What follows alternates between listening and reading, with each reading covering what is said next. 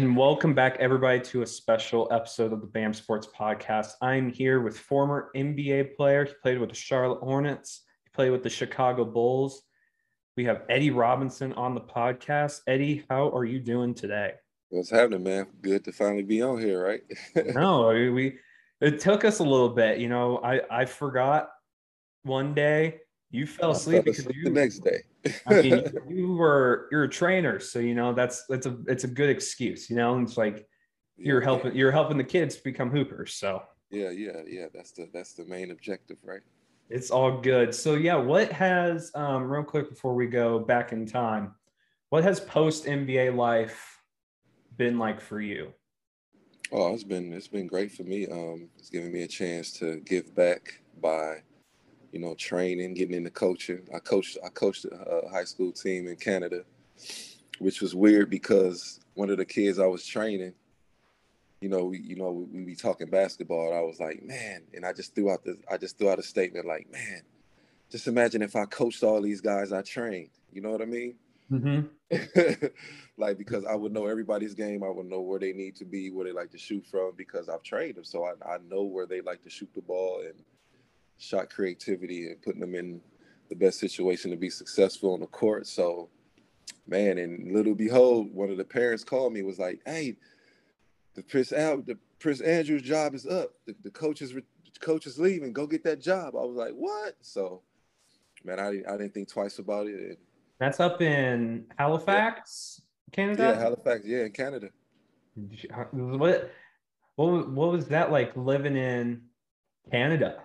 Canada is beautiful, man. Like, there's no, I mean, the one thing that's dramatically different from being over here is the violence.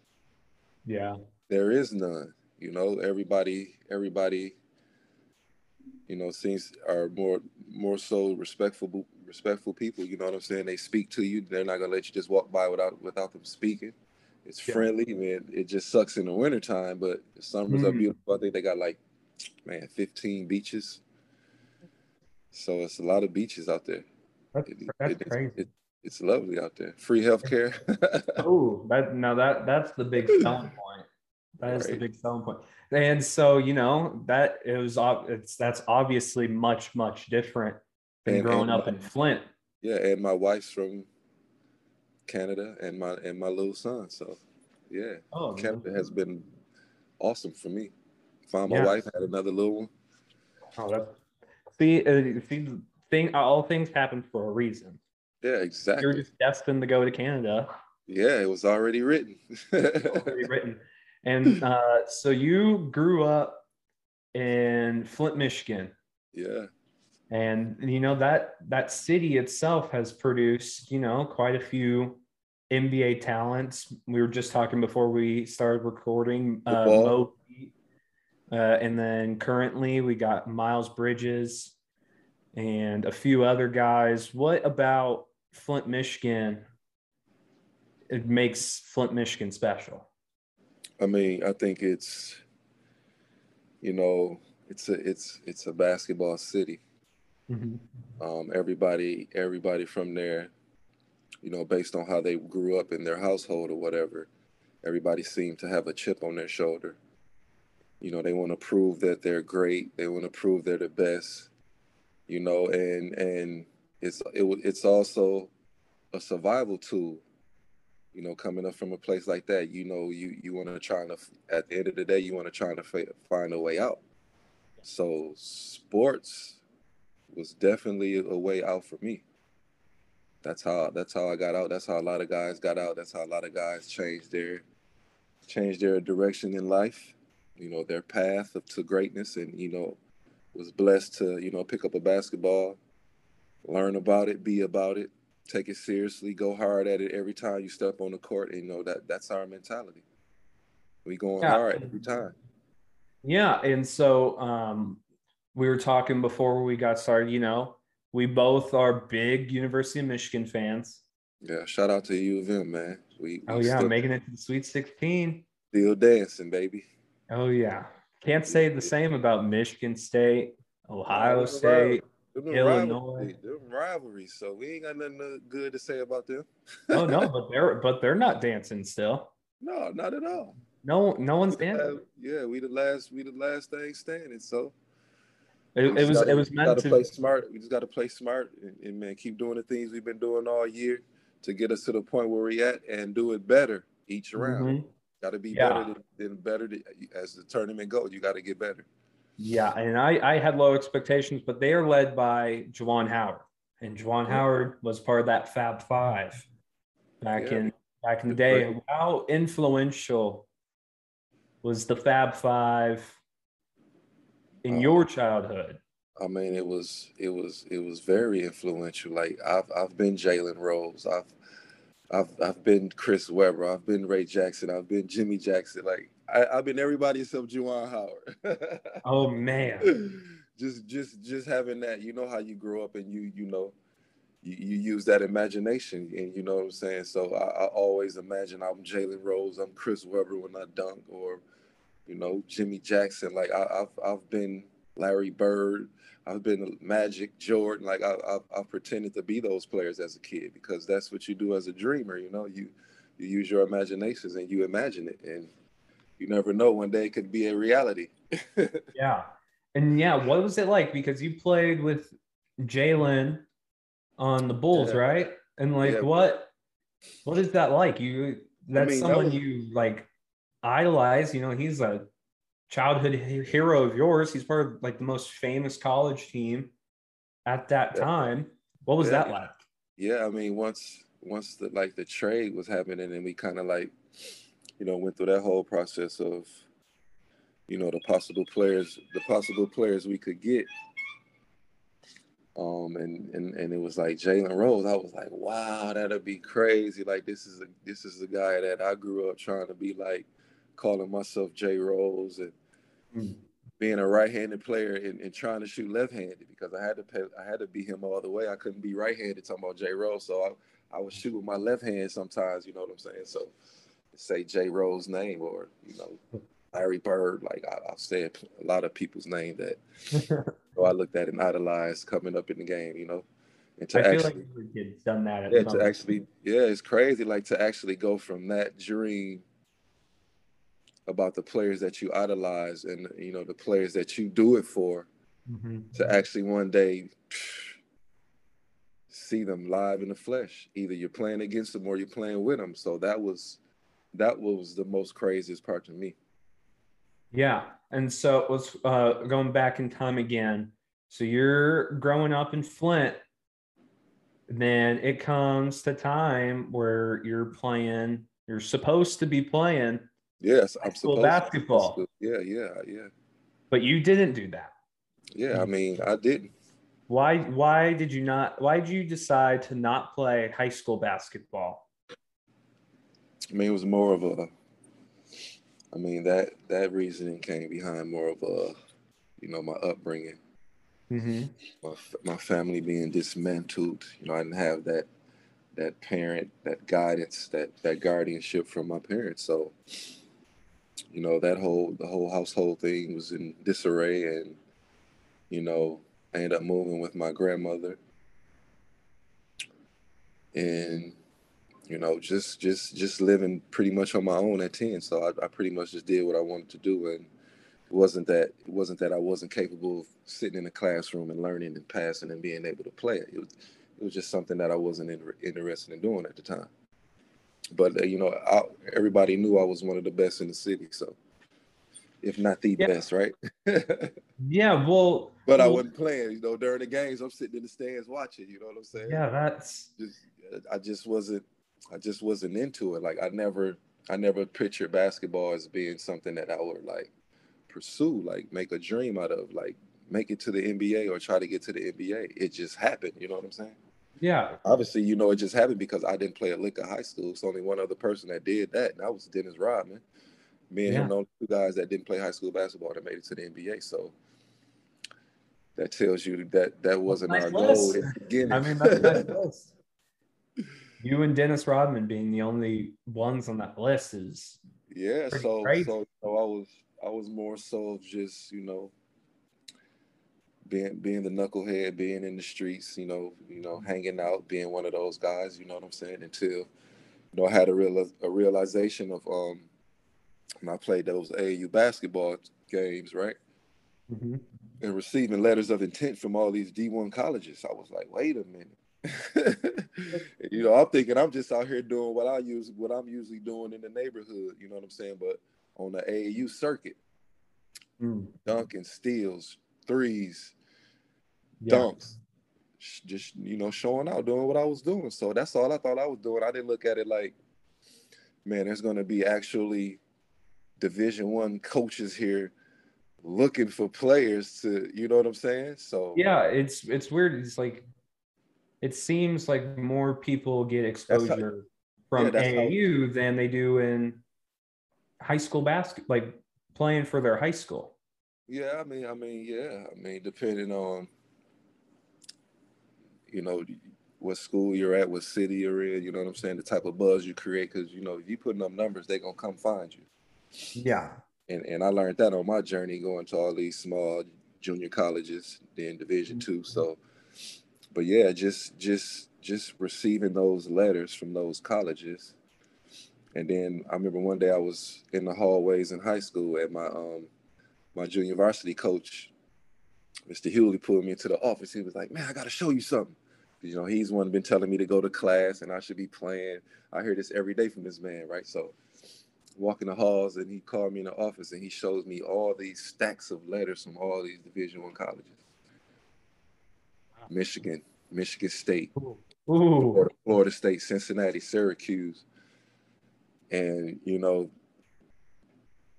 seeing those letters kind of made me think like, man, this is something that I think I need to take seriously, But by this time I was, barely even showing up to school.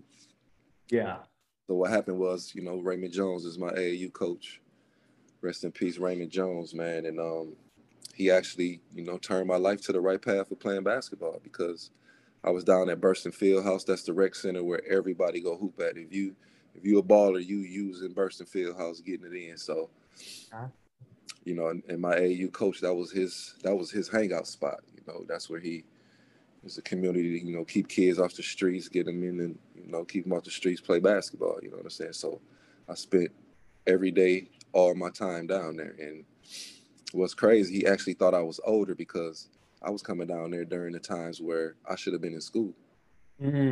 Yeah. How he considered me older, I don't know how he considered that, because I still don't got no hair on my face. I'm 45. You know what I'm saying? So there's no way you can say that, but I'm 16, 17 years old.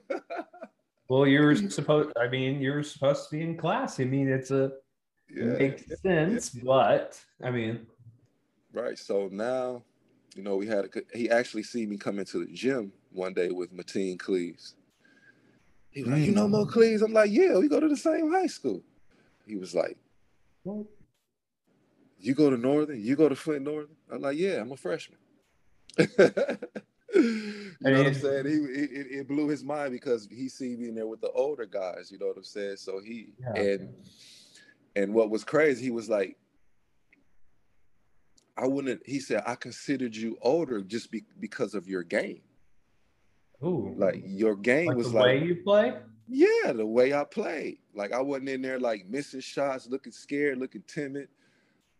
Yeah. I was in there, you know what I'm saying? Getting in, you know what I'm saying? Yeah. Killing, right? So he thought I was older just because of the maturity of my game at such a young age like that. You know what I'm saying? Like I That's had the a ball on the big string. I compliment. had the ball on the string. I was fast. I'm taking off from wherever, Wow. flying everywhere, dunking, shooting threes, all of that, handling the ball. You know what I'm saying? So he thought I was older just because of the maturity of my game. But Oh, I've always watched and observed anytime I was in the gym, and all of those times I used to watch those older guys. Now the older guys, they weren't that older than me. These were, guys that were in college, okay. or just finished college, you know what I'm saying? Not no 40s and 50-year-olds. These were guys in their, 20s, Yeah. late 20s, you know what I'm saying? The guys that been to school, that's in 4-year college, going to Eastern Michigan and Western Michigan and Toledo and all those schools. You know what I'm saying? So I had an eye, and I used to be in there just observing and watching. Wow. Especially the ones that was out there killing. You know what I'm saying? I used to just watch and add that to my game. Just particular parts of like how they dribble, how they shoot. Yep, like all of that. Just taking good shots, not just shooting some bullshit because you in the gym. You know what I mean? But like we actually, like we come from a culture where winning mattered, even in pickup. Like if we go on 11, it's 10-10. That game not gonna be over for another hour. Yeah. It's gonna be hard to score that last point because nobody wants to get off the court because it's so crowded. Now you got to wait 5-6 games before you get back on. Oh yeah. Yeah, so because you always got that group of like 3 or 5 that's already put together before that game even starts. And we used to come in the gym with our 5 and just kill all day, all night. Oh yeah. And then it got to a point where you had to sign up and sign up first 5 here. You just sign up. You don't know what team you're gonna be on or whatever. Oh. Yeah, we used to dominate like that, like all day. We playing ball 8-11 hours a day. Oh wow. Yeah, those are the hours I'm supposed to be in school. I'm hooping school hours. You're hooping school hours. And how School and hours, so 8 to 3. and so how did your transition from high school to college go? When it was that time that you had to go to college, what was that transition like for you? I mean, I was pretty much used to, I had the off the court part pretty much in the bag because, the way I grew up, handling for myself and doing for myself the whole time ever since I was, 10, 11 years old. So learning how to live, I knew how to do that. I know how to cook, I know how to do all that, groceries, all that, right? Because I watched my mom, obviously. All those days you're in the grocery store, you're watching and learning how to grocery shop. Oh yeah, you know the exact path in the grocery store you're supposed to go. Exactly. So the biggest adjustment for me was learning the game. Learning how to play 5-on-5 basketball, because if you think about it, I basically, and we're talking like, from a basketball skill set and 5-on-5, I've never done that. AAU is really not structured like that where you're running plays. You just going out there and you just doing what you do. It's pretty much open gym. You just showcasing your talent, right? It's like an all-star game. AAU is like little all-star games, right? Yeah. Because you ain't really running plays and doing all of that. So no, it's all okay. I have exactly right. 5 players in our area. Let's go. Yeah, exactly. So you got the best of the best on your team, so that it ain't even nothing to try to draw up or nothing because everybody's an all-star on that level. You know what I'm saying? Selected to be here, so they're the best of the best. So and then what happened was I ended up and if you think about it, I went from playing AAU ball to junior college. Yeah. So I had to learn the game. Like, what's the closeout? What's the box out? Just the basketball language. Yeah. I had to learn, you know what I'm saying? So I couldn't spend my times in practice playing around, bullshitting around, talking. I really got to focus in and learn, because you guys that are here, y'all got 4 years ahead of me, 4 years of learning, 4 years of experience from playing in high school that I don't have. So I had to take the game very seriously. And, a lot of my teammates didn't really understand that. Like, they be trying to play and shit. I'm like, nah, bro. I got to pick up on this drill. I got to pick this up. Like, I ain't got time to be fucking around with you in practice. And, they might have looked at me a certain type of way, but no, like I'm learning. So I got to learn. So I'm in the rotation, or I'm out here playing. So for me, it was just like being in school. I had to learn the footwork, the footwork, learning how to remember plays. Yeah, because it's not just what I was accustomed to, just playing up and down, running up and down. No, there's a certain structure to this game.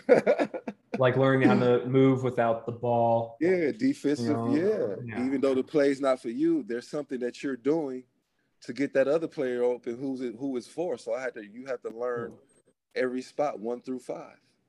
Yeah, that's it's crazy that you were able to make that transition without playing those high school basketball Yeah, structured exactly. years Yeah, because you don't even really think about it. And it's like exactly. that's just some of the things that you're taught day one, but you didn't get that opportunity. No, and I would have got all of that by playing 4 years of high school basketball, because that's where that teaching starts, because now you're in high school, you always have to learn Mhm. levels ahead of where you're going. Yeah. So you're in high And school. So when you're in high school, you got to learn how to play college basketball. mhm. When you playing college basketball, you got to learn how to play NBA basketball. Yeah. So you got And to always be ahead of the curve because of where you're going. And you only yeah. got so many years. You only got so Mhm. many years to get it. Yeah. You When know, did you realize that the NBA was an obtainable goal? you look at it from a college scouting perspective, right? Hmm. You know how they go through: is he athletic? Can he shoot? Can he defend? Can he run? Can he jump? I qualify for all of those things. So I Hmm. knew I went, like, looking at those letters. I wasn't thinking NBA. I was just thinking college. Yeah. Because You you don't were think. just at Central Oklahoma. Yeah, I was at Trinity Valley, was the first junior college I went to. Yeah, and that's where Sean Kemp went. Yep, Nick Van That's Exel. where Yeah. yeah. And then but then you decided to go from there to I ended up, Central Oklahoma. no, I went to Brown.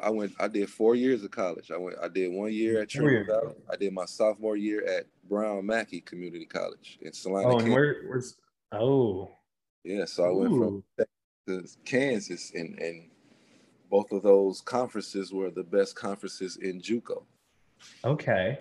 So well, Lone yeah, Star, what Lone Star what Conference made in you move Texas. You already around? know how many NBAers came out of the Texas junior college system. You know what I'm saying? Oh yeah. But What was Sean that like? Murray, That just yeah, going from three different colleges, going from Trinity Valley, yeah. going I to mean, Brown, I mean the, going my to reasoning Central. for leaving Trinity Valley was because my coach, the coach that got me there, Rod Falaska, who was coaching at Mott Community College, he seen me and one of my close friends playing in Glenn Rice's pro-am that he does in the summer times. Yeah. So he was getting a coaching job as an assistant at Trinity Valley. He was looking for players, and so he came to that game, and he seen me and Pruitt. Pruitt was number 2 in the country at the time when he came out of high school. So we went as a package deal Okay. to Trinity Valley, and then all I had to do was I had to go a couple months early because I had to get my GED because I had dropped out by then, like totally Mm. dropped out of high school. So I had to go get my GED past that before I could enroll in college, because you just can't go to college. Yeah. You either got to have a Uh, GED or you got to have that ACT score. You know what I mean? Those are your only mhm. two options. You can't just go walk on it. You know what I'm saying? Get into college. Yeah. But yeah, so I went and did that my freshman year. I think we went to the Elite Eight before losing. Yeah. Then my coach was, me being loyal to my assistant coach. I was trying to wait around for him to get another job because he ended up leaving after the season, and I was gonna go with him again, and he never landed a job. So I went back home that summer, got with my AU coach Raymond Jones, and then he found me a school in Kansas. It didn't matter where it was for me. I'm like, this is the journey. Like, you're gonna have to go here, you're gonna have to go there, you have to go here. Like, that's the basketball journey, Hmm. which is it was great. Like I enjoyed my college years. I had fun. I met a lot of people. This shit was fun. I mean, you went, I mean, three colleges. You Yeah, got to meet a lot of people, I bet. That expands yeah, the made it. Yeah, network, created. if you Yeah, will. yeah, created a lot of friendships, man. A lot of teammates that I still talk to this day. We Yeah. still keep in contact. You know what I'm saying? So yeah, man, that's the college, and then going to Central Oklahoma for my last 2 years there. So basically the NBA scouts came about when I was at Brown Mackey. Okay, so that was sophomore. In my sophomore year, and what's crazy is the Spurs love me the most. Really? Yeah, this is 1997, my sophomore year. Okay. So I created a pretty big buzz when I was in Trinity Valley. So Mm-hmm. Well, all that buzz went from there, and it followed me to the next school. You know what I'm saying? They were trying okay. to figure out where I'm at because they, I wasn't Yeah. no Mr. Basketball and Mr. Top Mm-hmm. 5 in the city, top 10 in the country, none of that type of player. So they just had to find me by word of ear or word of mouth. You know what I'm saying? Yeah. So they found out I was in Kansas. They got eyes everywhere. Yeah, they got eyes everywhere, and that's when they started coming. I started seeing the NBA jerseys in the stands. I'm like, holy shit! So now it's 1997. Me and my coach Francis Flax, right? He like, man, look, the Spurs love you. He's talking to R.C. Buford, who was the general manager at the time, on the regular. They'll take you second round if you declare for the draft. And what year is this? So this is 97. Yeah, it's 96, 97. I mean, hey, they made a good first round pick that year. Yeah. And my thing was, I don't care. I don't care about going first round, top this, top that. All I need is one team to believe in me. And once I get there, I'm not going nowhere. Yeah, I mean, 97 would have been a good year. I mean, that's when they drafted Timmy D, number one. Yeah. And so that would have been crazy. If that would have happened. So what ended up happening was I had a conversation, with my mentor Raymond Jones, and he was like, "Boy, you ain't ready for no damn NBA. You just not learning how to play college basketball." Yeah, I mean, but coach, I said, Coach, the Spurs talking about they go draft me second round. What do you mean? You know what I'm saying? So he's been there since my my later teenage years, and he's always given me great advice without that coming with an advantage for him. Like, you know what I'm saying? Everything was real, and he really had his best interest in, me, figuring my life out. And, I took what he said into consideration. And what happened was I ended up sending a letter to the NBA to get my name out of the draft. And somehow I didn't get there. So my name was still in the draft. Okay. And I didn't sign an agent because I'm not going to be in the draft. So why would I have an agent? So that was my conversation with David Stern, because now I'm trying to figure out where do I go from here, because now you didn't receive my letter. I'm considered an NBA free agent, but I'm not in the draft. Like I'm not understanding what's going on. Yeah. So look, all I know is I didn't get a letter. You can go back to school, but you just can't go Division I. I don't even know if that was true. That's just what he told me, right? That's interesting.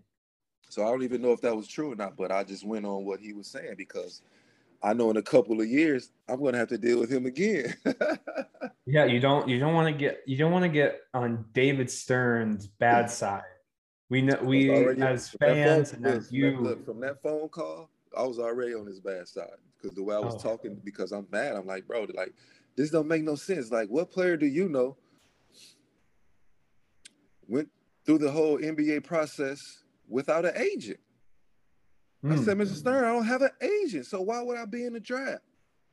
I don't know. And he just didn't, like, he didn't want to deal with it. He didn't want me there. Like, that's the sense I got from him. David Stern was a very interesting commissioner. He was tough. So it's like he couldn't make that make sense for me. Yeah, make that make sense. Well, tell me a player that went through the draft without an agent. Like, no, that's not possible. He may get rid of him after he signed his contract. Later on, he might get rid of him like Ray Allen did. It became his own. But they still had one going in. He came in with one.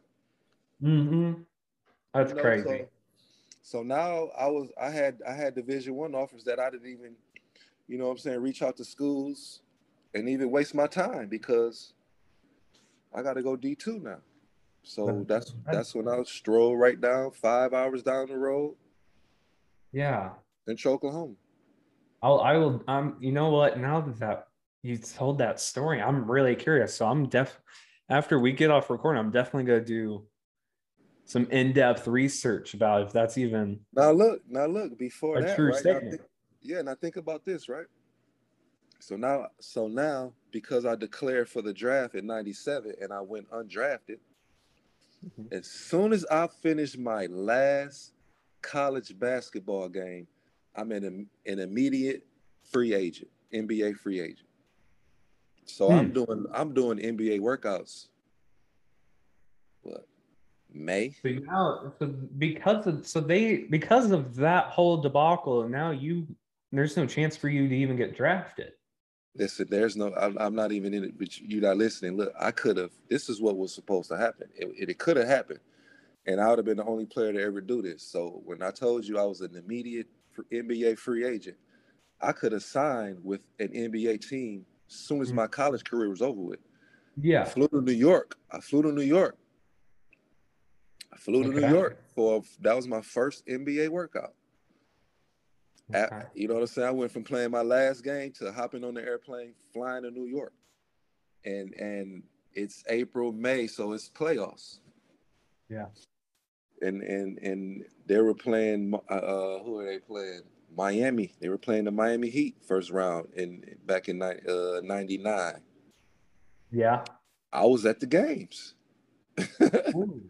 I'm the only college player moving around doing NBA workouts. Everybody else got to wait because school's not out and they can't declare Huh. until it's a time period when they can start doing their NBA workouts.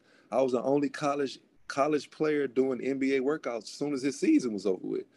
And what's crazy is I was supposed to sign with the Knicks, but they wouldn't. They would have had to get rid of David Wingate, Ooh. Wow. which is what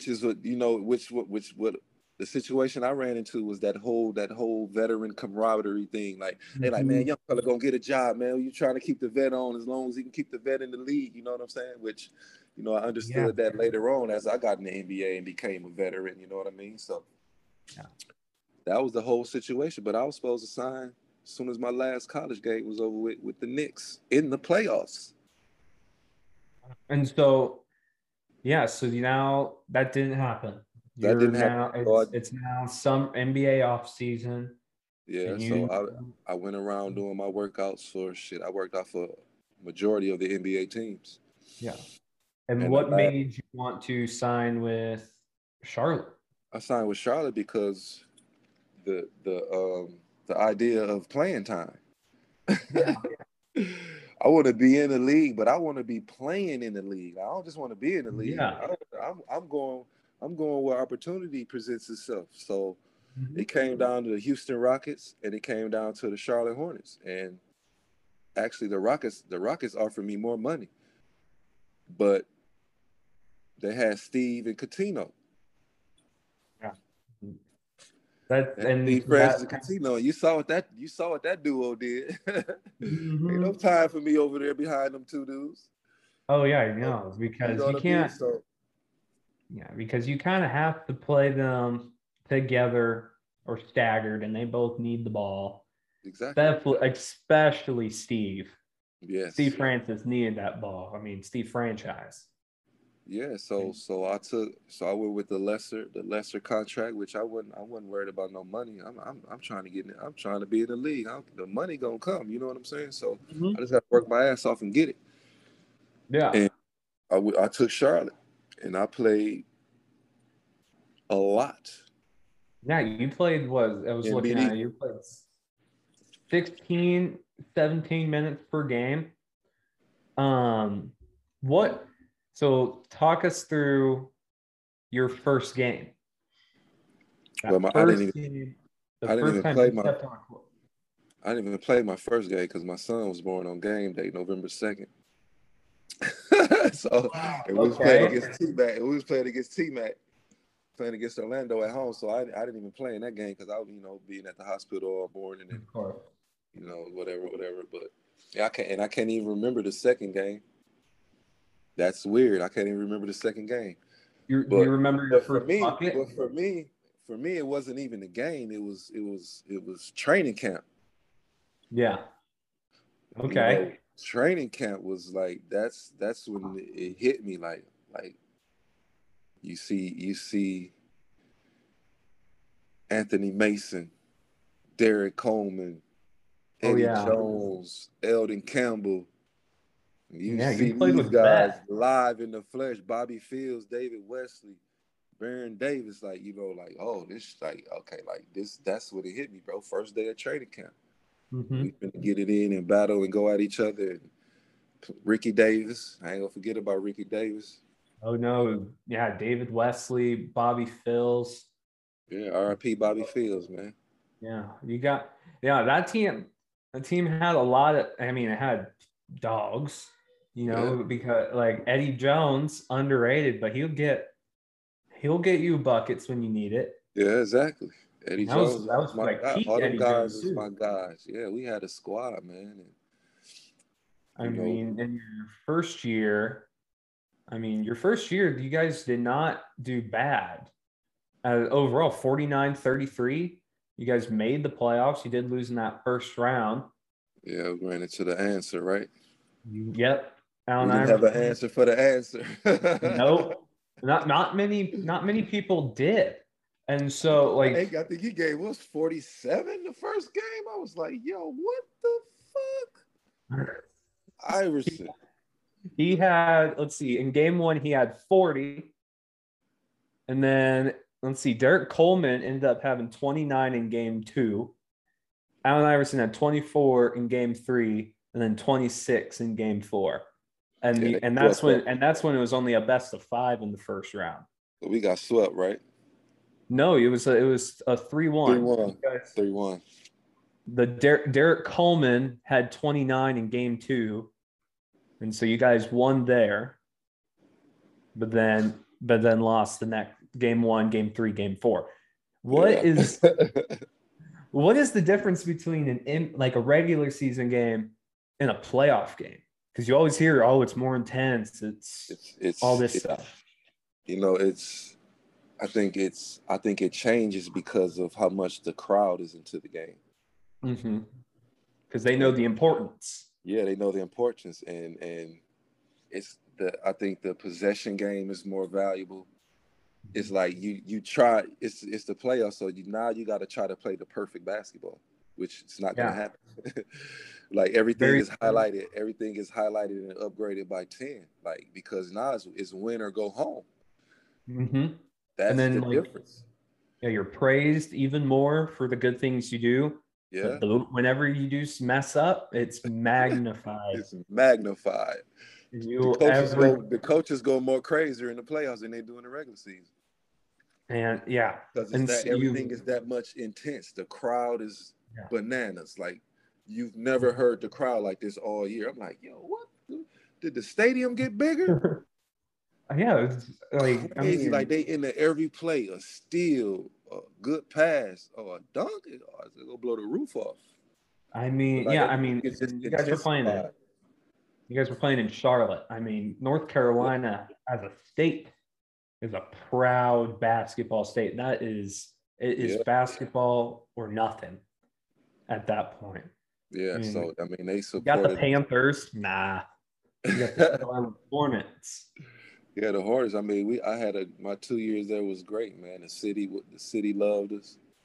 We love the city, Mhm. man. We went hard, man. We try to get it done, and every night, Coach I Silas mean, was Coach Silas was a hell of a coach. The coaching yeah, staff, all the way down to the fucking equipment manager. yeah. Everybody was for each other, man. And I think that's one of the things that can be overlooked at times is like we build trust and that brotherly bond just by hanging out together all the time. If one player went Yeah. out at night, we all went out at night. Yeah. So now we build trust. We build that bond to where when somebody scrutinizes you, you ain't taking it like that because that's the homie. The homie, that's the homie. Yeah. Yeah, all right, cool. And so that could get misconstrued sometimes. Sometimes players don't get along because he said this that way to me.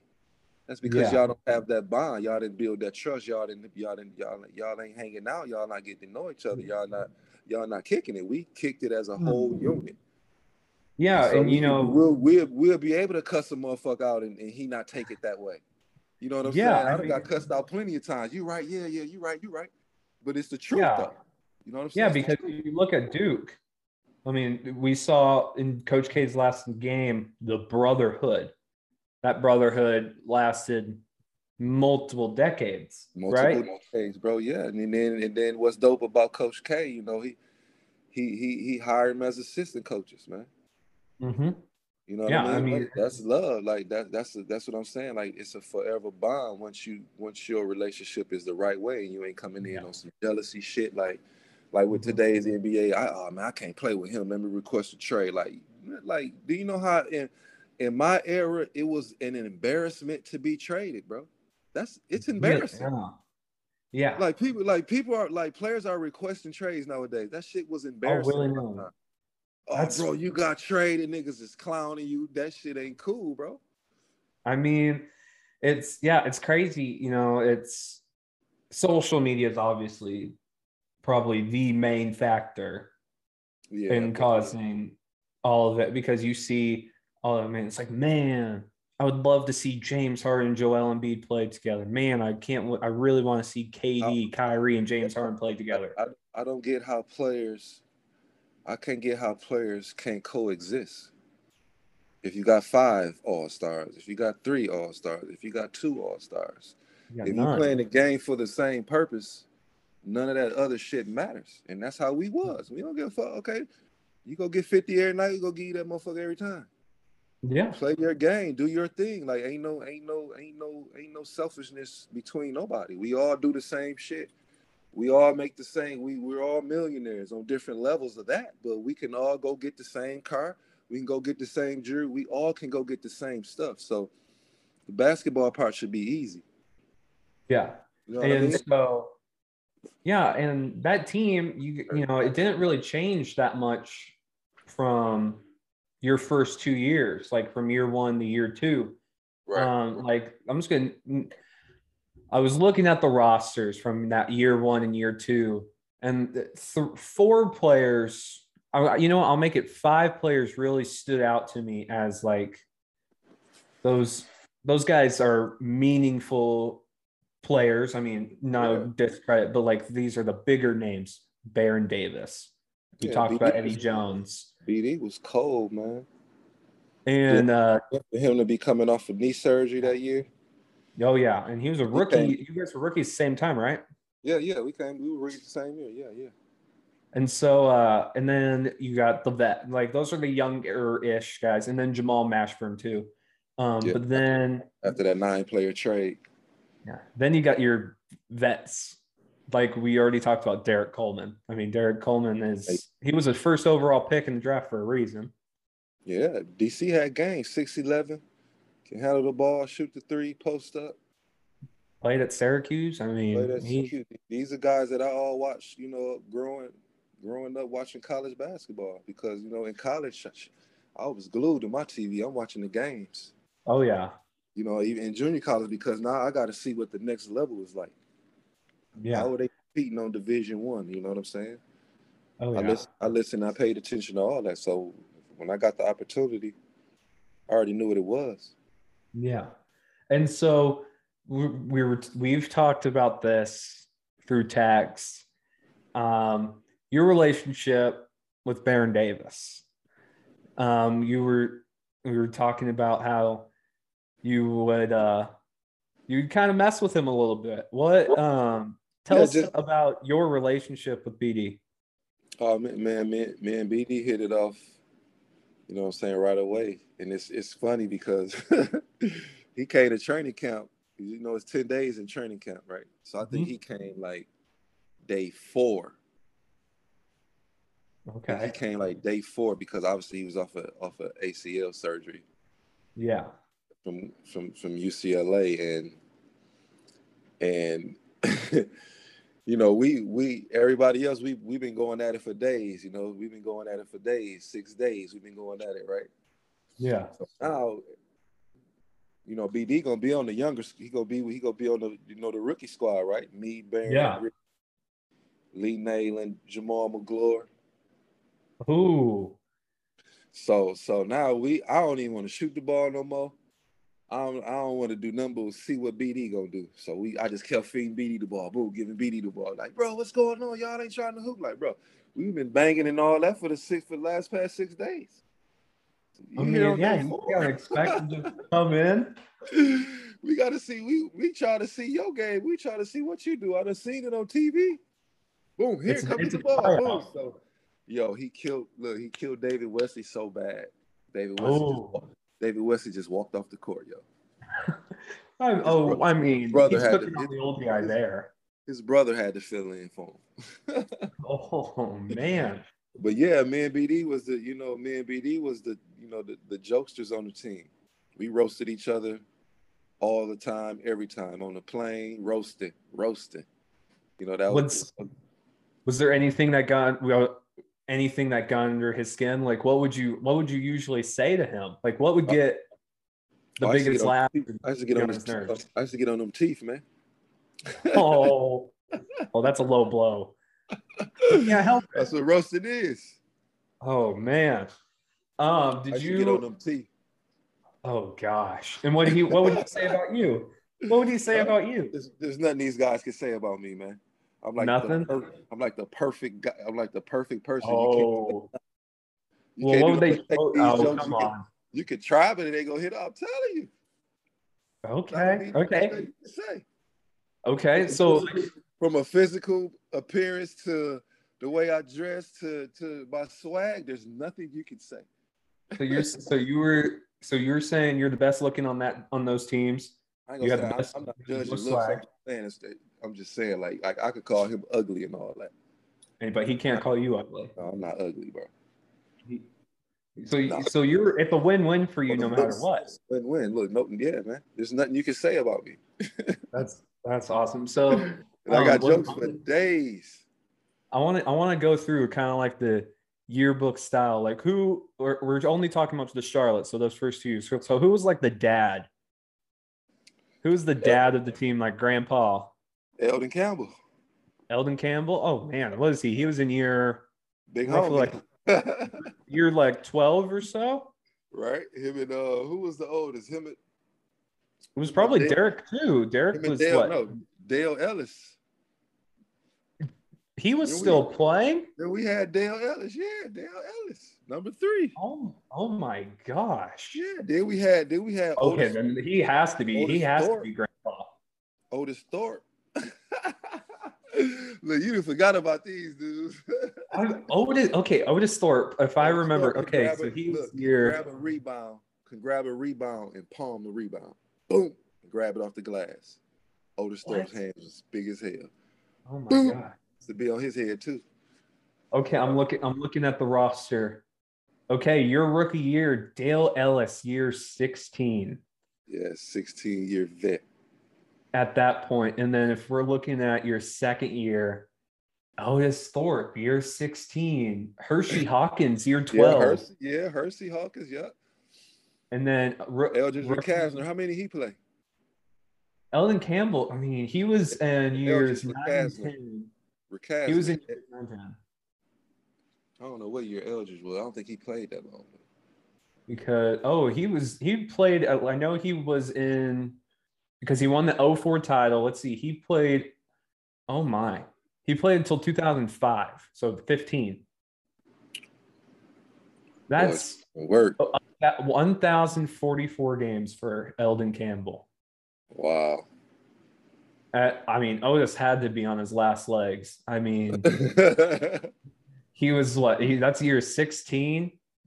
He got drafted before MJ did. I think he was the 83 draft. You guys playing? Jeez. Nope, same draft. He was part of the same draft with MJ. That's how long he's playing. Damn. That was his last year. So he played till he was 38. That's crazy. That's just crazy. So what? Okay, so we got the dads, the grandpas, the old men.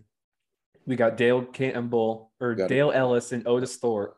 Yeah, gotta be you and Baron Davis are the jokesters. Yeah. I do have a question. Did you guys play cards? Eddie Jones is the partier. Eddie Jones is the partier? He's the one that Eddie Jones and I'm gonna say Anthony Mason too, bro. We stayed in them streets. Oh, Anthony Mason, we like that's what I'm saying. We that's Derek not Carr, shocking at all. man. We stayed out in them streets, man. Party, Eldon party, or party. Anthony Mason being a partier does not shock me And at look, all. actually Anthony Mason, when I was we were doing the summer league because our summer league was in Atlanta.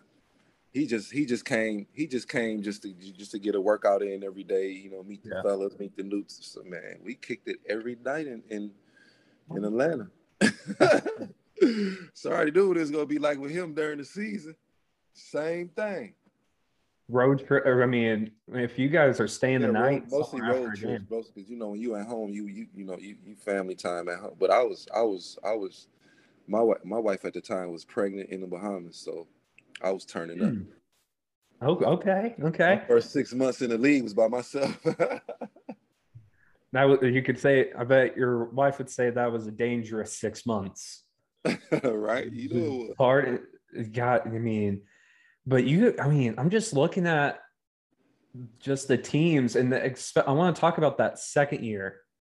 Yeah. You guys go 46-36. You guys make the playoffs. Not only make the playoffs, you sweep my beloved Miami Heat. Yeah, that was the 9-player trade year, right? I believe so. Yeah, that's the year you got Mashburn. And PJ Brown. And so that trade, it was PJ, Rodney Buford, Tim James, Otis Thorpe. Yeah, we got Ricky Davis, Dale Ellis, Eddie Jones, and Anthony Mason. What was that like to see? It's like, oh my God. Bro, that 9 players just got traded? That was crazy, bro. They traded my dogs away, you feel me? I mean, yeah, they traded away. That's when I saw that's when I saw a different side of the NBA, because you see the trades and shit all the time. It was trade rumors about this trade going on in the papers with the media. You know what I'm saying? Guys looking around like, yo, damn, they really finna do a 9-player trade? Like I just didn't even understand the trade. I just didn't get it. Like I mean, yeah, and the core we had, we was good. You feel me? Like, I don't know. I guess they saw. Like I say, people see with different eyes. In my eyes, I didn't see a problem. In their eyes, they saw problems. So, well, going into training camp, what is that like? Because you got four or five new teammates. Yeah. Plus the two, you guys got three rookies coming in. That's a lot of new pieces. Yeah, it was a lot. I mean, it was exciting. You know what I'm saying? Just to finally, because I've been having the NBA on my mind since like my sophomore year in college, right? So just getting to that moment, like the moment where you're stretching before training camp with the NBA logo on, with the Hornets gear on. You see the pros and like, man, it was surreal, bro. It was like it was one of the greatest feelings ever, man. Like to finally accomplish a late blooming dream. Yeah. I gotta say, I wasn't that kindergartner in school when the teacher said, "Hey, what do you want to be when you grow up?" I think I don't know. I gotta say, for basketball, this is by far the most like unorthodox NBA journey story I have definitely ever heard. It wasn't by, it happened. It just happened. You know what I'm saying? So that's awesome. And so, that end of your second year, you're in the playoffs, you sweep the Miami Heat. Whatever. That's not cool. That was before I was born. Make you feel old. Right. So like that was before I was born, so that doesn't count. And then you guys play a very good series against the Milwaukee Bucks. That was tough, bro.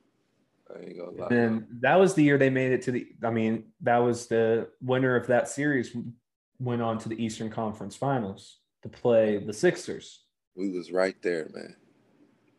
What would you say Was it something that went wrong with the Hornets, or was it just it's Jesus Shuttlesworth I mean, they had in that team? I mean, they had a hell of a squad. I mean, Sam yeah, Cassell, Bam Cassell, yeah, Glenn Big Dog Robinson, Ray Allen, Tim Thomas, Vin Baker Michael on that team. Red. Who? Did they have Vin Baker? They did not know. It was like Ray Allen, Rafer Alston, Sam Cassell, yeah. And then you got and then their vets were Jerome Kersey, Oh shit! I forgot about Jerome Kersey. He Scott Williams. year 28 for him. That was year 16. So he was in the same drafts with Otis Yep. Thorpe. That's crazy, but yeah, man, that squad was nice. They had, and then we blew it at home. I mean, yeah, looking at that game series. 6 at home. Yeah, okay. So talk to me about that game 6. I mean, it was crazy. It was crazy. You know, we kind. I mean, I can't even. I mean, I just remember.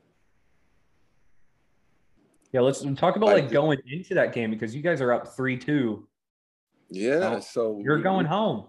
Yeah, so we felt like we came into that game with nothing but high positive vibes, high positive energies. We at home. This is the closeout game.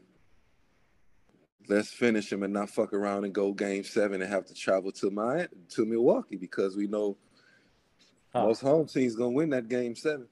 Mm-hmm. So it came down to, there was a hell of a game, and then I think I ended up taking the last shot to win the game because the play broke down, and I'm not a 3-point shooter, so I'm sitting in the corner and shit. I forgot what the play was about, but it wasn't for me to shoot no 3. It just I think the play broke down, and I was the only outlet, and I swear to God, I tried to can that motherfucker. And I don't even shoot 3s. I mean, that's probably why I missed it because I tried so hard to make it, but I'm not used to shooting them. So I don't know how relaxed I need to be shooting from a distance. I don't know the height on my jumper. I don't know it's a whole different dynamic with shooting NBA 3s. You know what I'm saying? Mm-hmm. It's farther from the college 3. That's what my range is. Yeah. 20, mid range, and then in the NBA, pretty much the college 3. I'm looking at it. I mean, in that game 6, I mean, you played 20 minutes. Yeah, I played a lot because who were you guarding? They had big guard. I was guarding Ray Allen. I was guarding. Is that your main assignment? Because that's who I started on. Would you? I mean, I was the only one quick enough to keep up with him while he was running around. Because actually run him off of the 3-point line. We didn't care if he got in and shot a 2 because that's 2, but we wanted to catch fire shooting 3. So my main objective was to stay on his ass and make sure when he catch it, he ain't got a shot. He got to put it on the floor. I mean, yeah. No catch and shoot Ray, that's going in. I mean, yeah. This was the most, I think we're talking about the first half of his career. That's when it was like Ray Allen's not a spot up shooter. Like, not at all. He's a shot creator. Like he's a shot run around, shot creator, could handle the ball and can create his own shot. I watched him at UConn. Off the dribble, everything with him was off the dribble, pull up, whack, like get to the bucket, dunk. Like he was athletic as hell. I mean, that Milwaukee team is just crazy to look at, And then game 7, man, just that environment. Whew, I think that was the loudest arena I've been in.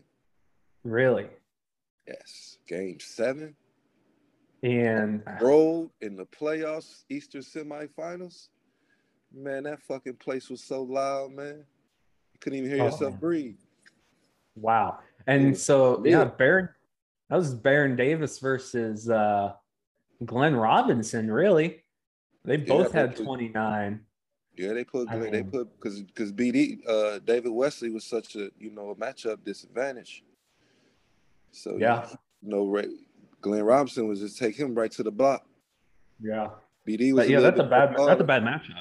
Yeah, exactly. So BD was a little bit taller, a little bit more strong, a little bit more. You know what I'm saying? More athletic I'm kind of defensive. shocked that BD would be guarding Glenn. If anything, I feel like did But see, Mashburn? BD or Mash couldn't keep up with Ray Allen. So okay. You see what I'm That's saying? So that's why when that's I was in the weird. game, I was Yeah. checking Ray Allen and he was checking Glenn Robinson because BD can't keep up with Ray Allen running around.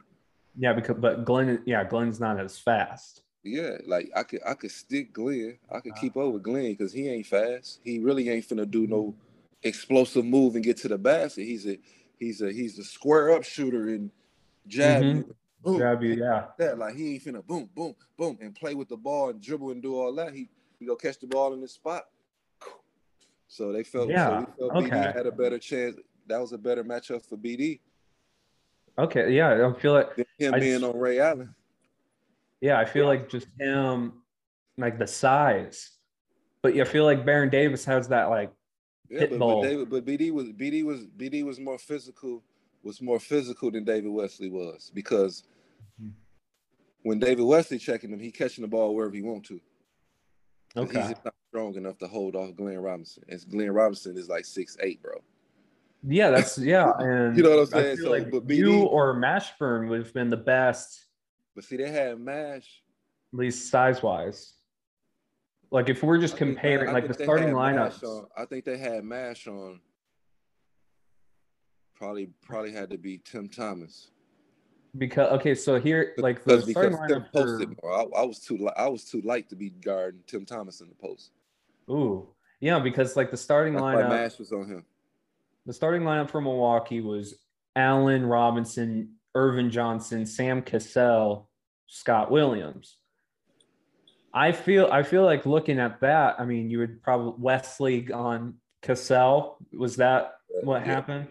I mean, I believe so. I think that's how it I feel started. like yeah, I feel like that just makes sense as a matchup. And then you said you would so who would rotate with Ray Allen when you weren't out there? Would it have been Mash? Because I find that's just a crazy Mash, matchup. I think that's when Mash would go to Glenn Robinson, and then BD would be on Ray Allen, Oh, okay. and then David Wesley would be on Sam Cassell. And then you got the Yeah, bigs are just on the yeah, then the bigs. bigs, right? Yeah, because I mean, But me being able to guard, 1, 2, 3, 4, so it just depends yeah, on what kind of player they was. yeah, 'Cause, that like yeah, I wasn't strong enough to be fighting with Tim Thomas, big ass. He's 6'10", so yeah, and he's not skinny. right? Hell no. So and like I say, we was trying to shut down the engine, which is Mm-hmm. Ray Allen.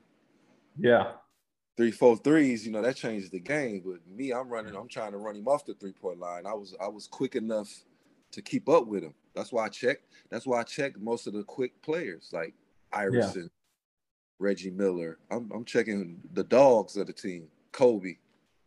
Wow.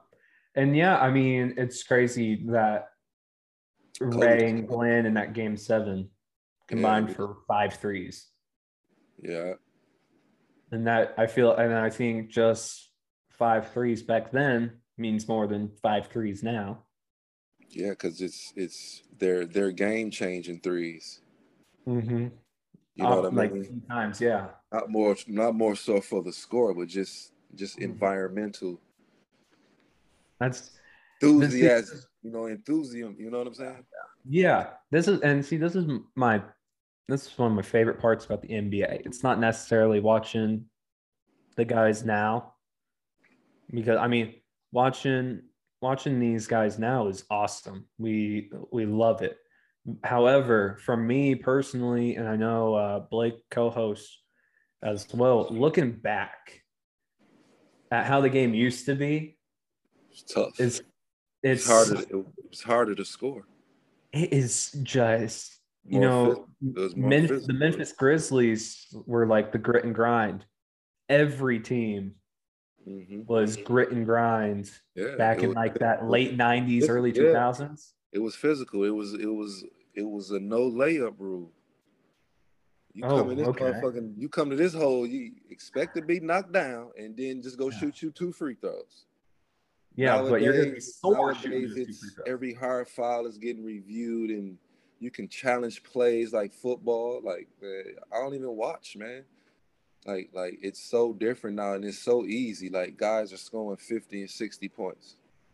Yeah. You had like to be Sadiq Bey. Right. You had to be in order to do that back when I was playing, you had to be an elite player to do that. Not just I'm not saying that the players are not elite that's doing it now, but it's way easier to score 60 now back then when it was when I was playing because of the hand checking rule. Yeah. And we hear that from all those guys. Yeah, so all of that changes the defensive game. That's why you can't compare LeBron James to Michael Jordan. It's different eras. Jordan played in the roughest era when basketball was. You saw what the bad boys used to do to Mike Mim? Fights. Oh yeah. Throwing blows. It's physical. You get slammed to the ground. And those LeBron wouldn't have been able to play in that era because he can't fight. Yeah. I mean, he grew up in a league where that wasn't really. He didn't have to. And I take nothing away from LeBron. What he has done is crazy. Yeah. You're no comparison to Michael Jordan. Nobody can compare to him. But I feel in my day, people actually killed people over Michael Jordan's. People actually kill people over his shoes. So like you can't even compare that. Like you can't even. LeBron's shoes are too heavy. That's what I'm saying. Like that Jordan brand is everywhere. Boxing, race cars, motorcycles. The NBA, college football. NBA, college jerseys. Like, come on, that brand, that's $1 billion brand, man. Yeah. And he three-peated twice. He 3-peated, man. Come on, like. I mean, it's one of his trophies in threes. Yeah. It's 9-time all defensive team. Come on, man. There ain't no comparing to that. It's hard for me. He ain't even past Kobe. Like, how y'all gonna put LeBron and jump him over Kobe? Like, Kobe Bryant ain't got 5 rings and all them accolades. Like, stop it, man. For me, I grew up in a league without Michael, but I've never grown up in a league without LeBron. Right. That's just where I'm at because he got drafted 2003. Yeah. I was born 2002. Like that, and I first started watching basketball in kindergarten, so 2008. And I've never like that, and like LeBron's been elite ever since. Yeah, and he is that. In the GOAT conversation, and I've said this on our podcast before. I've said this to my friends whenever we're talking sports in general. It's my least favorite because of like what we were saying. You can't compare eras. Can't, especially with the defensive rule change.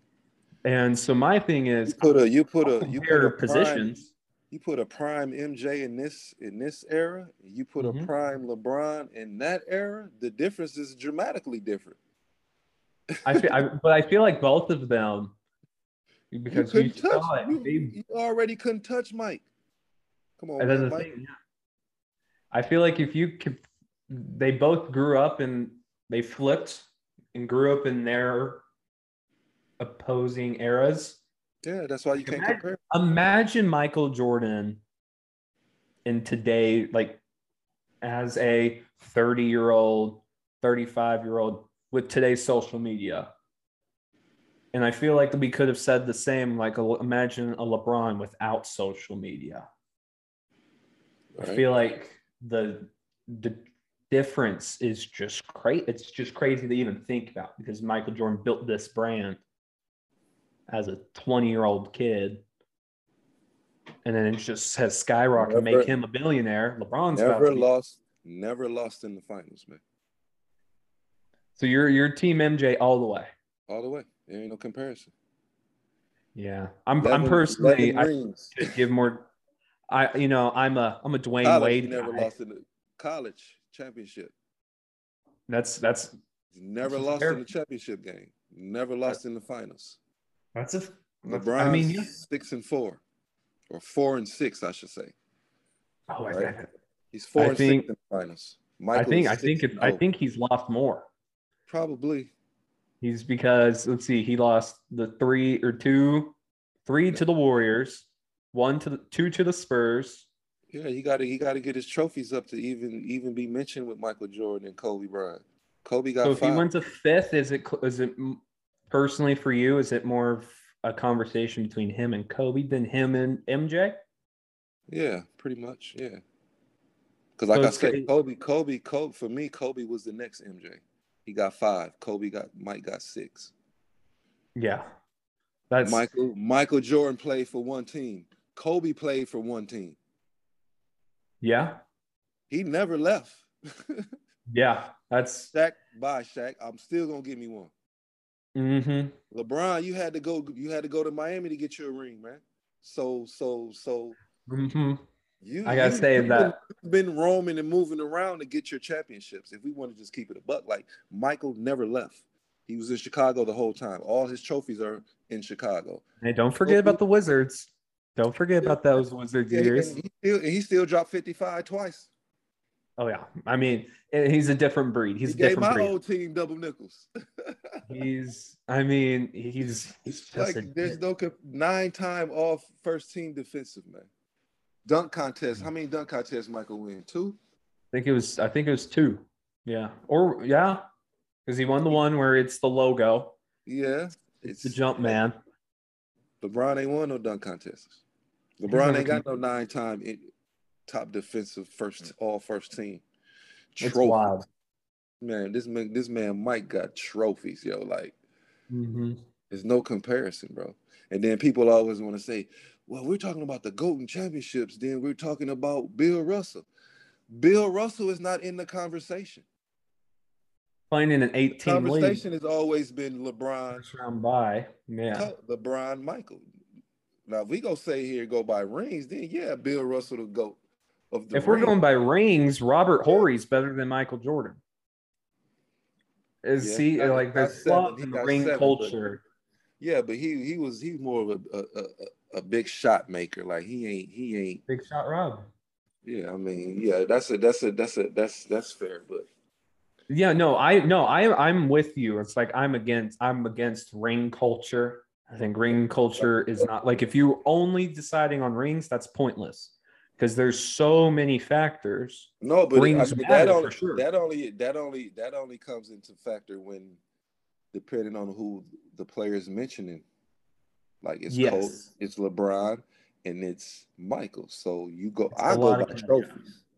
yeah, I go by trophies. I mean, that's just what it is. 6-time champion. LeBron's a what? How many got? 3? four. 4? Yeah, you got two in Miami, one in Cleveland, one in LA. So he got to get his ring. He got to get his trophies up. Then you might Yeah, can get in that conversation, bro. yeah, But you're it's getting your ring, but it will still never it still will never be the same because Mike never left. He played yeah, on one team and won there. He didn't hit yeah. the free agency. He didn't cut. Hey man, hey, it's time. Mello, it's time. Come on. Do LeBron's the you? general But can manager, we? man. But do we think that's an era thing over like a personality thing? Because Well, I feel like that's definitely era based because I definitely feel like Michael Jordan could have done the same thing because he's a killer competitor. yeah, but he's not gonna go team up.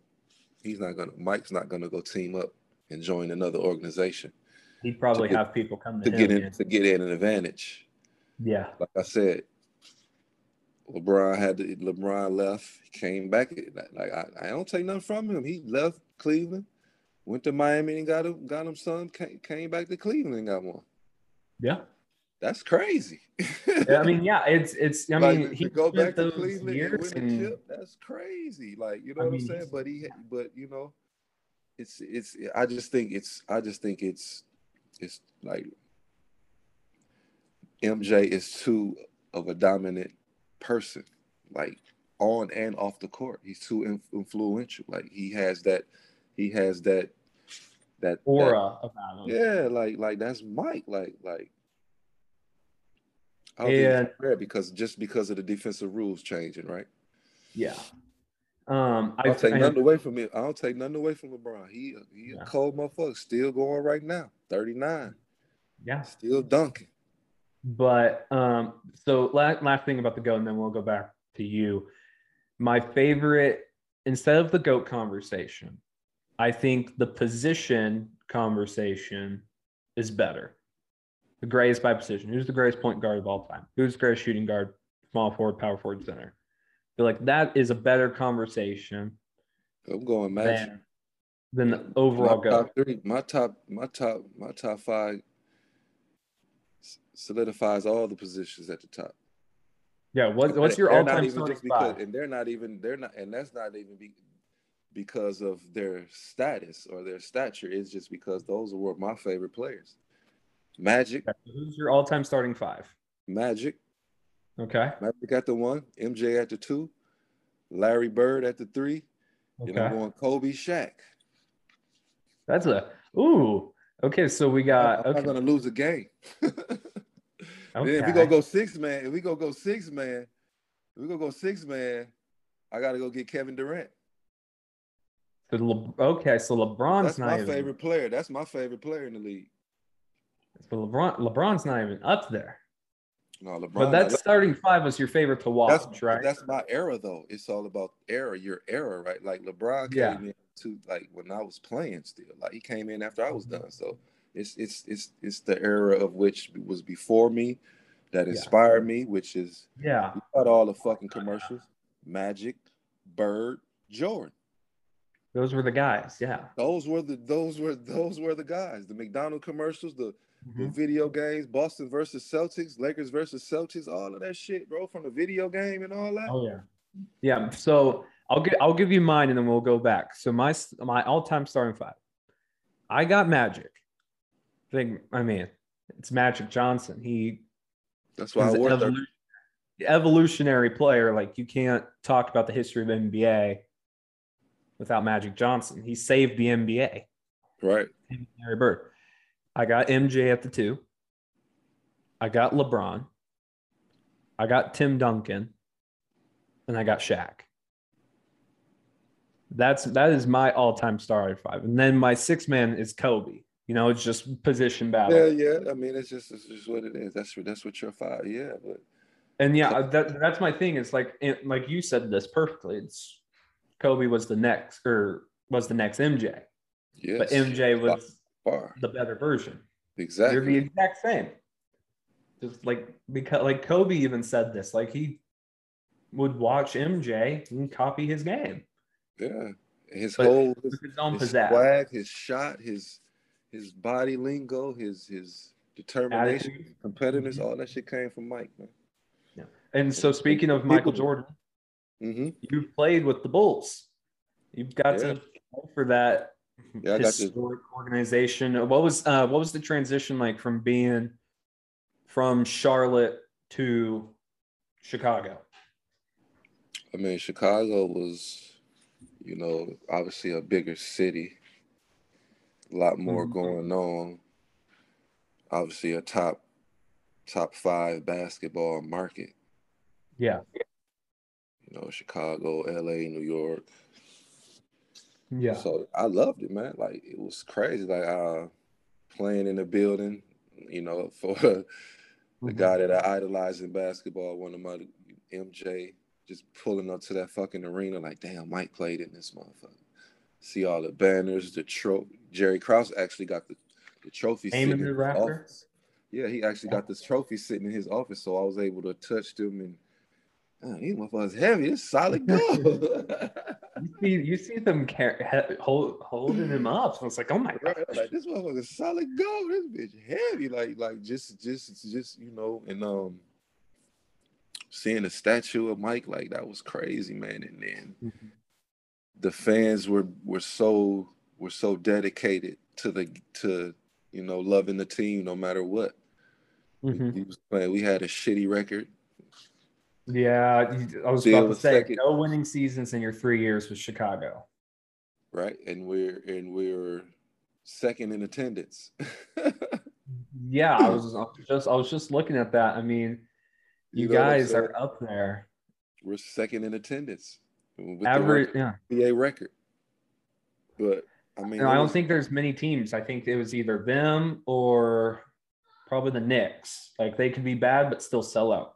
exactly. So yeah, that's how Chicago was. You got loyal fans that they're going to support you at your best, Mhm. your greatest, your lowest, and your worst. Yeah, So absolutely. And we still gonna have a packed out every night. They still gonna give us that energy that we desperately need to try to turn the curve and turn the hump. But yeah, I think we never had a sense of what kind of team we're going to be.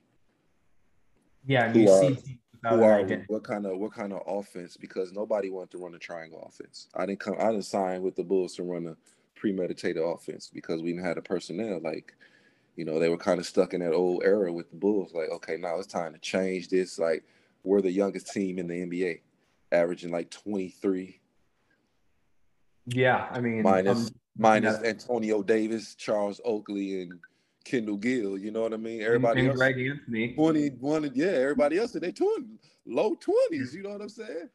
Yeah, I'm just So looking at this roster. It's right. So it's you got like, your first year in Chicago, you have two people have played more than 10 years, and that's Charles Oakley and Greg Anthony. yeah, Wall I mean, Street. great Yeah, vets to yeah, have they on a was young cool. team. Yeah, they was cool. But then you got Tyson Chandler, rookie, Jamal Crawford for second year, Second year, Eddie Curry, rookie, rookie. Marcus Fizer, first year or second year, Second year. Trenton Hassel, rookie. It's like, geez, like AJ Guyton, what was he? Second year. AJ got in second year too, yeah. Yeah. And So then bro, it's you in young. your third, like Yeah. you're still newer. Right. Yeah, This is it's my third year. yeah, and so like going into that, Charles Oakley obviously is like the enforcer, right? Yeah. He's, Yeah. I mean, what was it like? Because I know I've listened to Charles Oakley interviews. I've seen him play. I've seen him do stuff, Oak, and he's Oak a was Oak warrior. was cool. Oak was cool, but he speaks out. He speaks his mind. And Mm, that's to everybody, from the players to the coaches yeah, to the general manager. His language is not going to change no matter who you are. You know what I'm yeah, saying? It's just a that's his personality. He has that controversial. Some people call it controversial, but I think he's just being himself, and people take it a different way. You know what I mean? If and you know, and I feel like that's how you gain respect. Is like being yeah, fake is not going to get you yeah, anywhere. yeah. He's gonna be 100 and Yeah, live by that. yeah, and That's what he's gonna come off as. Like, ain't no sugarcoat, ain't no nothing. He's straightforward with it, like yeah. explicit lyrics only. Like, Ooh, that's okay. how it's come, because that's how he is. That's how he was Hmm. established in the NBA, being who he is and not Yeah. changing for nobody. And you can't do nothing but respect a person for being like that. But yeah, Oak was my guy. We never had no problems. He was invested in the team. He was invested in helping Tyson Chandler. He was trying to help Eddie Curry, and did his try to be the veteran that them rookies needed, and trying to teach him this and teach him that, and just help him, man. And they bought him, and he did that. Yeah. And so I'm looking at it. This guy, I wanted to talk about Charles Oakley, but I really wanted to talk about what the personality on and off the court of Meta World Peace is like. Oh I my, guess was he Ron Artest at the time? yeah, he was Ron Artest at the time. I used to call him Ron Ron. He was Ron Artest at the time. This dude, Ron let me Artest. give you, let me tell you, this dude drove from New York to Chicago and woke up in the parking lot of the training facility first day of training camp. What? This dude drove a Hummer. Imagine how Imagine uncomfortable that is. I mean, This guy drove a red Hummer from New York to Chicago to come to training camp. what? He was just a different dude. He didn't wear socks during practice. Oh, what? Whoa. He was like strong as fuck for no reason. He always had some type of equipment that he done made, working out, walking through the hallways when we on the road, working out, constantly working out, just working out. And man, he loved the game to where he was always trying to get better. He cared about, he was a defensive minded player that can score. He actually cared about, he hated losing. He was a winner, and he went hard and he defended like that, and he cared and he spoke up when he needed to. If he saw you lacking, he gonna let you know you lacking. Like, come on, man, like boom.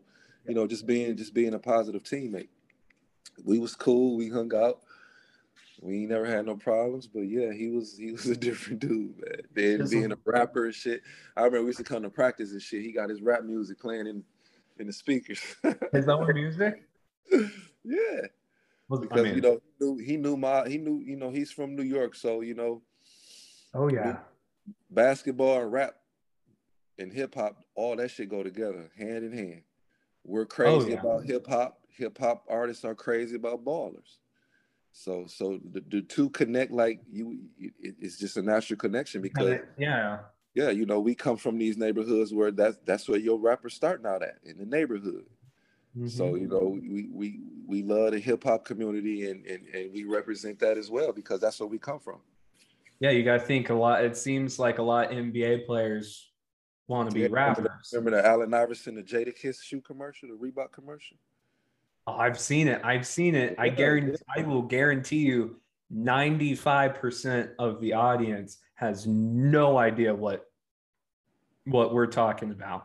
Exactly. Absolutely. Allen Iverson, Jadakiss, like it was that hip hop connection. You see it. That's why NBA All-Star weekends is one of the best sports weekends out of all sports because brings the stars out, the rappers, the actors, everybody. It really shows the true culture that basketball and will be more the NBA has created. And I mean, this is why I love the NBA. NBA is by far my favorite sport. One, because you got 15 players on a roster. You got 5 on a court per team. It's more intimate. But then it's cool. You see their face.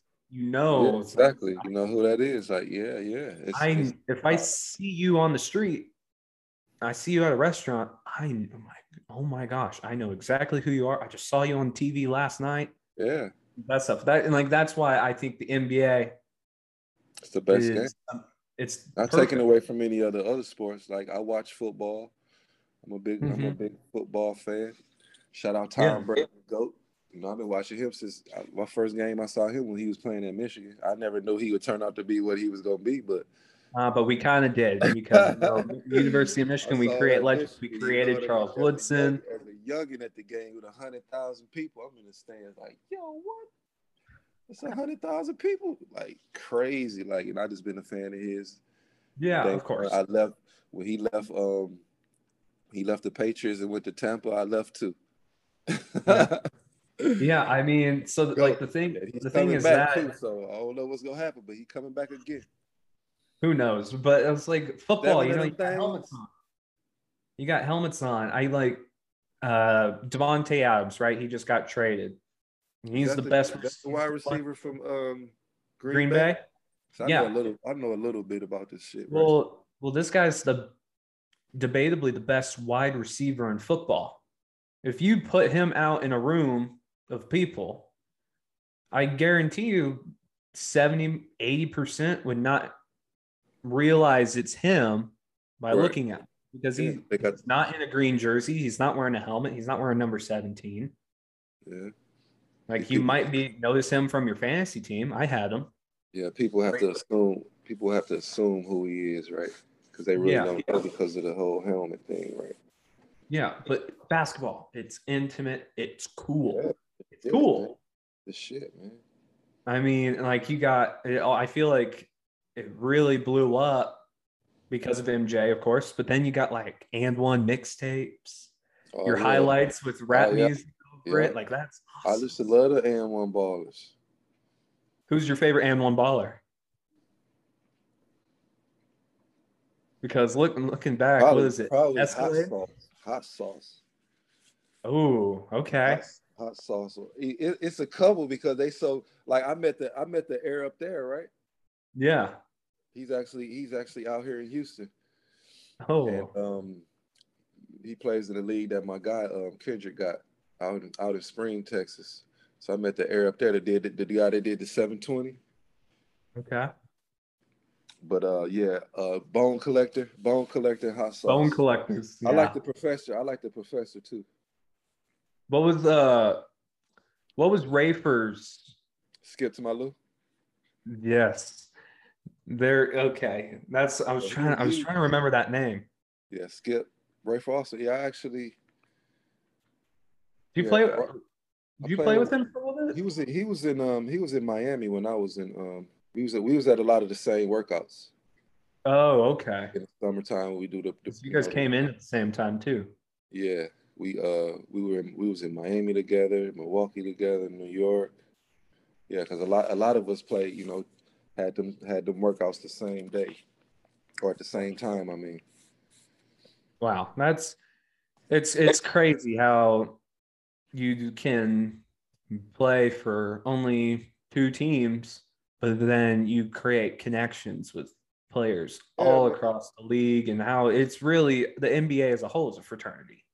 Yeah, of course it is. I mean, I remember the first day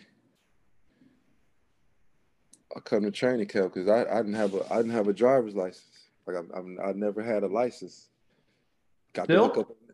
I got one now. I'm just saying back when I was signed with the Charlotte, when I signed with Charlotte, I didn't have a it's license. okay. I don't have one either. I have a driver's license. You know what I'm saying? I just never had one, but I was always driving, right? Okay. So I got connected and got plugged with that. Boom, go right down there, get your license. Boom, boom, boom. It's just so many Wow. connections to different outlets of entrepreneurship to business to it's you get so many connections. It's crazy. Yeah. And so I want to go through we're gonna do the same thing. So who was the Baron Davis of the Chicago Bulls era for you? Who would you always get on to?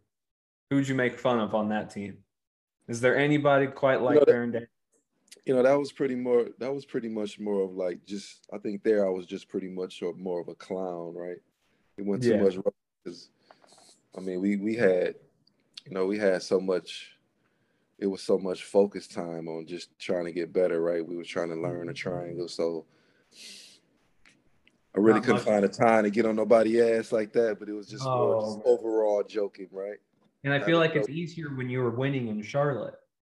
Yeah, yeah, exactly. Yeah, because we had time, we could fuck around, but in Chicago because you know the you know we were the youngest and trying to turn the program around and being the baby bulls, the new you know what I'm saying, rejuvenated bulls, and from what Yeah. the old bulls were trying to transition into the new, Mhm.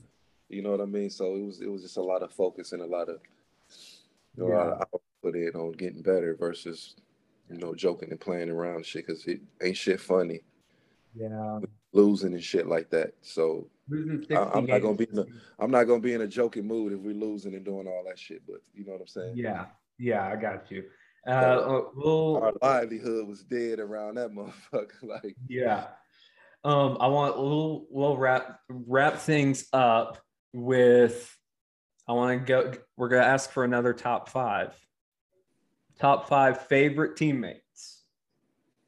teammates. Oh man, that might be. I ain't had. It will go.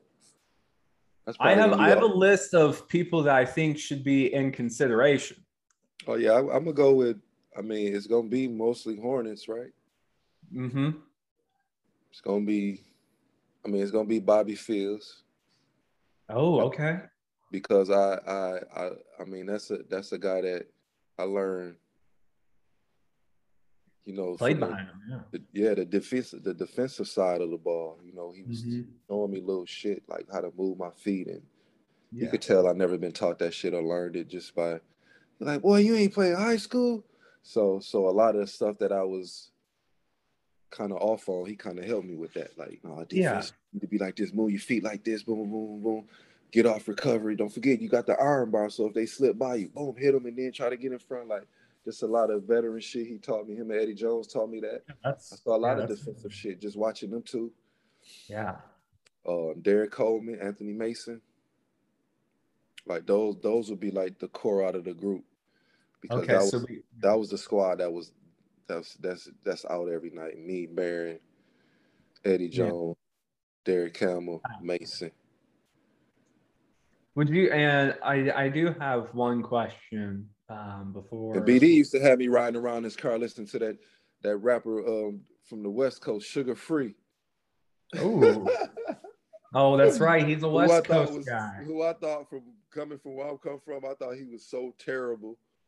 Like He's I a just West. like Sugar Free, like like he raps so it's like he talked. It was just like he was talking, but he was rapping. I mean, that's kind of a weird name too. Yeah, his name was Sugar Can't Free. get So behind someone sugar he free. riding around bumping that. He like, you don't know nothing about this Sugar Free. You know, he from West. It's a West Coast thing. He from Cali. So I Nah. really wasn't too fond of California artists like that growing up because you know what I mean. Obviously, we ain't got the radios stations we got now to where we can XM radio and listen to any region on the planet. But yeah, yeah, I just thought that guy was so funny. yeah. That's and last thing, I really know it's like this is on all levels of basketball. We were talking about how it's a fraternity, a brotherhood, right?